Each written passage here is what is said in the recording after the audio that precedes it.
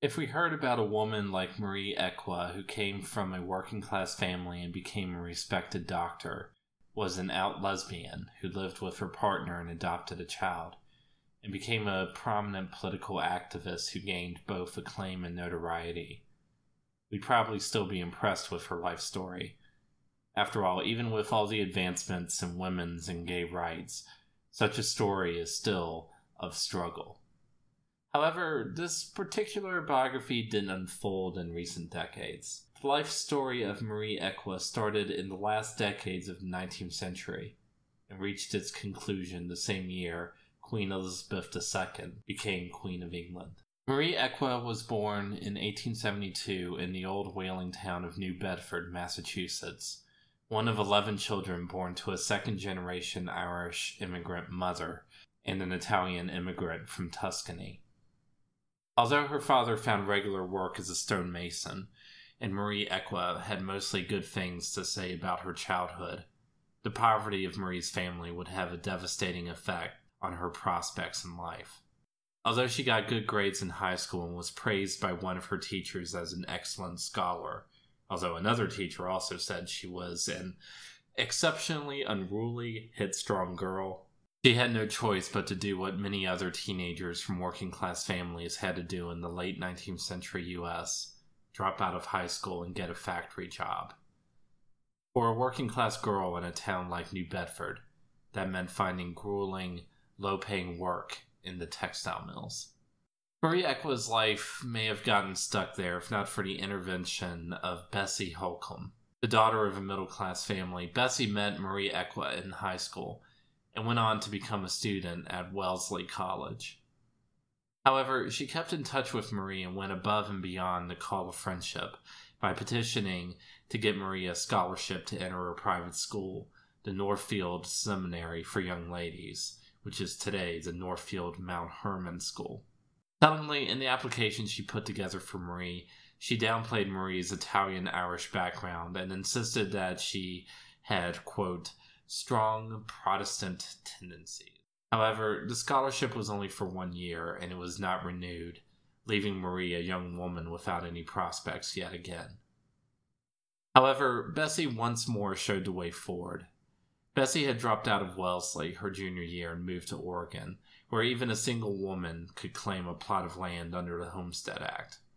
In fact, by the end of the 19th century, 12 to 15% of all homesteaders in Oregon were women. In 1892, Marie managed to get together the money to follow Bessie to the Dalles in northern Oregon, where they lived together on a small homestead and Bessie worked as a teacher. It was at the Dalles where Marie had her first bout of righteous and public political anger. A certain minister, the Reverend O.D. Taylor, was one of the town's most influential residents, but he was also notorious for cheating new homesteaders, and Bessie and Marie were among his victims.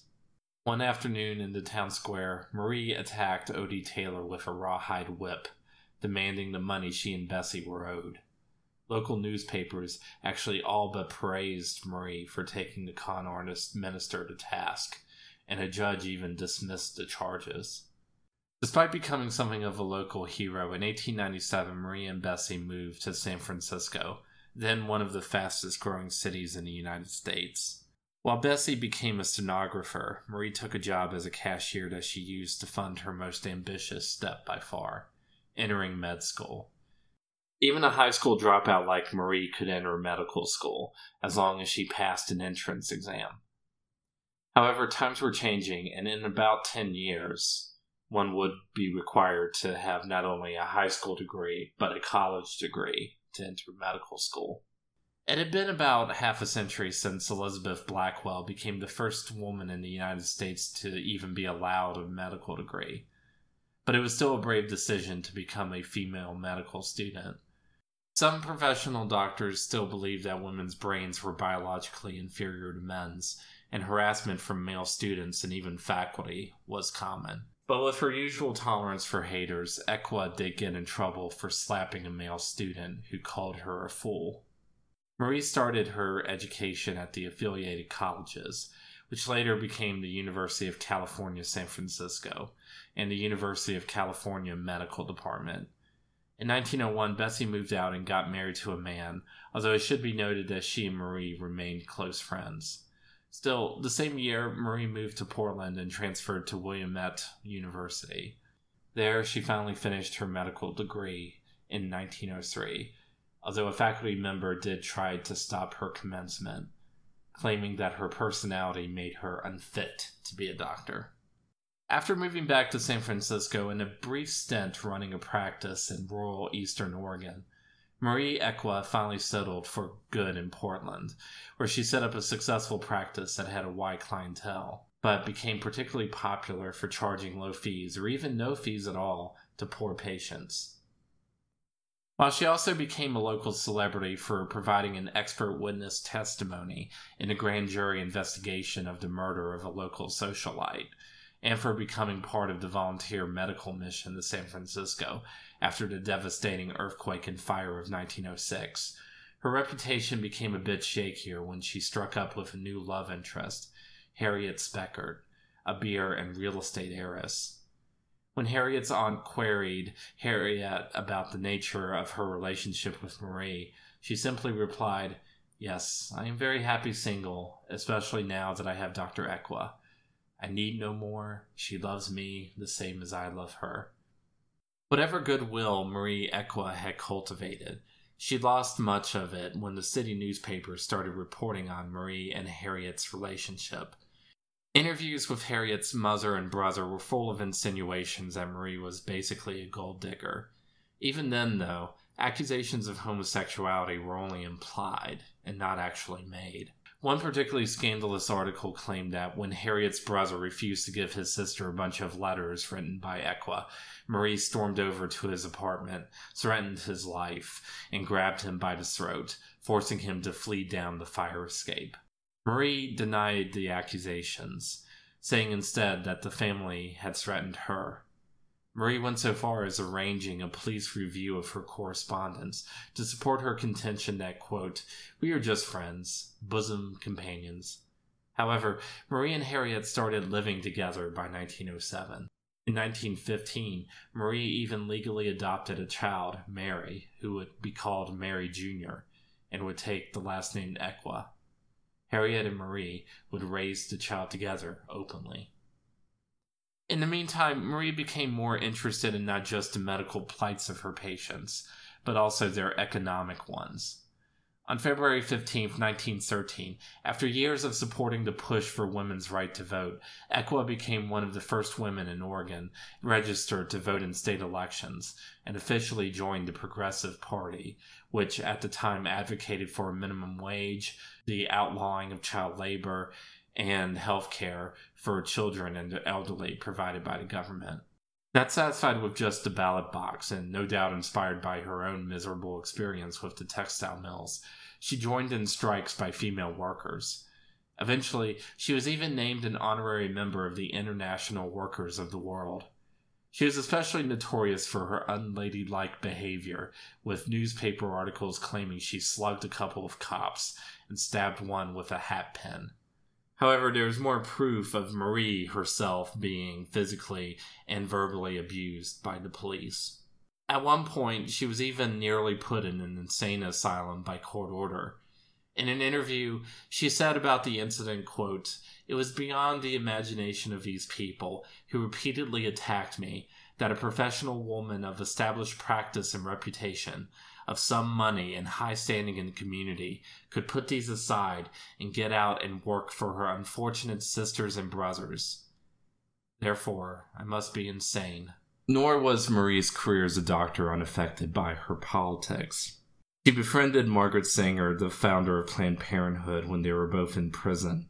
They had been arrested for distributing copies of Margaret's pamphlet, Family Limitation, and charged with obscenity. Also, Marie provided illegal abortions to her patients. One nurse who worked for Marie recalled leaving the office with some friends to go out on the town, and Marie simply walking up to them and saying that if they were ever in trouble, to come see her. Her political activities finally escalated when the United States entered the First World War. Among other high-profile protests, Once she climbed the downtown telephone pole, out of the reach of cops and enraged bystanders. From there, she put down a banner, "Down with the Imperialist War," and addressed the crowd. The police asked the local fire department to get her down, but they all refused since many of them had been helped by her as a doctor. So she only got down once she was good and ready. As World War I wound down, the federal government escalated its persecution of anti-war advocates and so-called radicals. One of hundreds of people caught up in the sweep was Marie Equi herself. She was arrested on June 30th, 1918, accused of vowing allegiance to the socialist red banner used in worker strikes and maligning the character of U.S. soldiers. Marie got out on bail and fought her conviction, going so far as writing a 4-page plea for clemency that was sent to President Woodrow Wilson, in which she made the bold argument that she had been unfairly targeted because of her homosexuality, an almost unheard of protest in 1918. Nor was her petition ignored. Thomas Ryan, a former deputy district attorney in the Portland area, said that even though he was opposed to everything the industrial workers of the world and similar organizations stood for, quote, "it would be a crime and an outrage to send Dr. Equi to jail, even for a day." The petition came close to receiving the president's signature, but it was shot down almost at the last minute by Attorney General A. Mitchell Palmer, who feared that a presidential pardon would undermine the legal basis for other arrests of dissidents.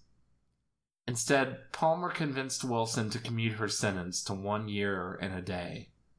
Marie would spend that year in the infamous federal prison of San Quentin. As soon as Marie got out, she pushed her personal experience of the conditions at San Quentin to argue for prison reform. But this would mark the end of her career of political activism. Instead, Marie was splitting her time between taking care of Elizabeth Gurley Flynn, a friend of hers and an activist who gained national notoriety by defending Italian-American anarchists Nicola Sacco and Bartolomeo Vanzetti in court, and Harriet Speckert, who was struck down by a brain hemorrhage.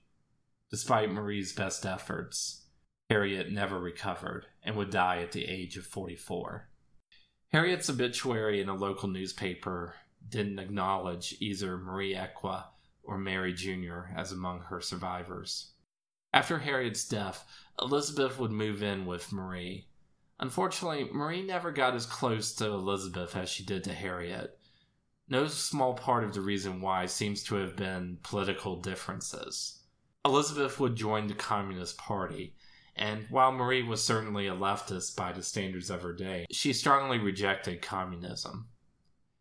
In 1936, Elizabeth left Marie to travel the American West before returning to her former home of New York City for good.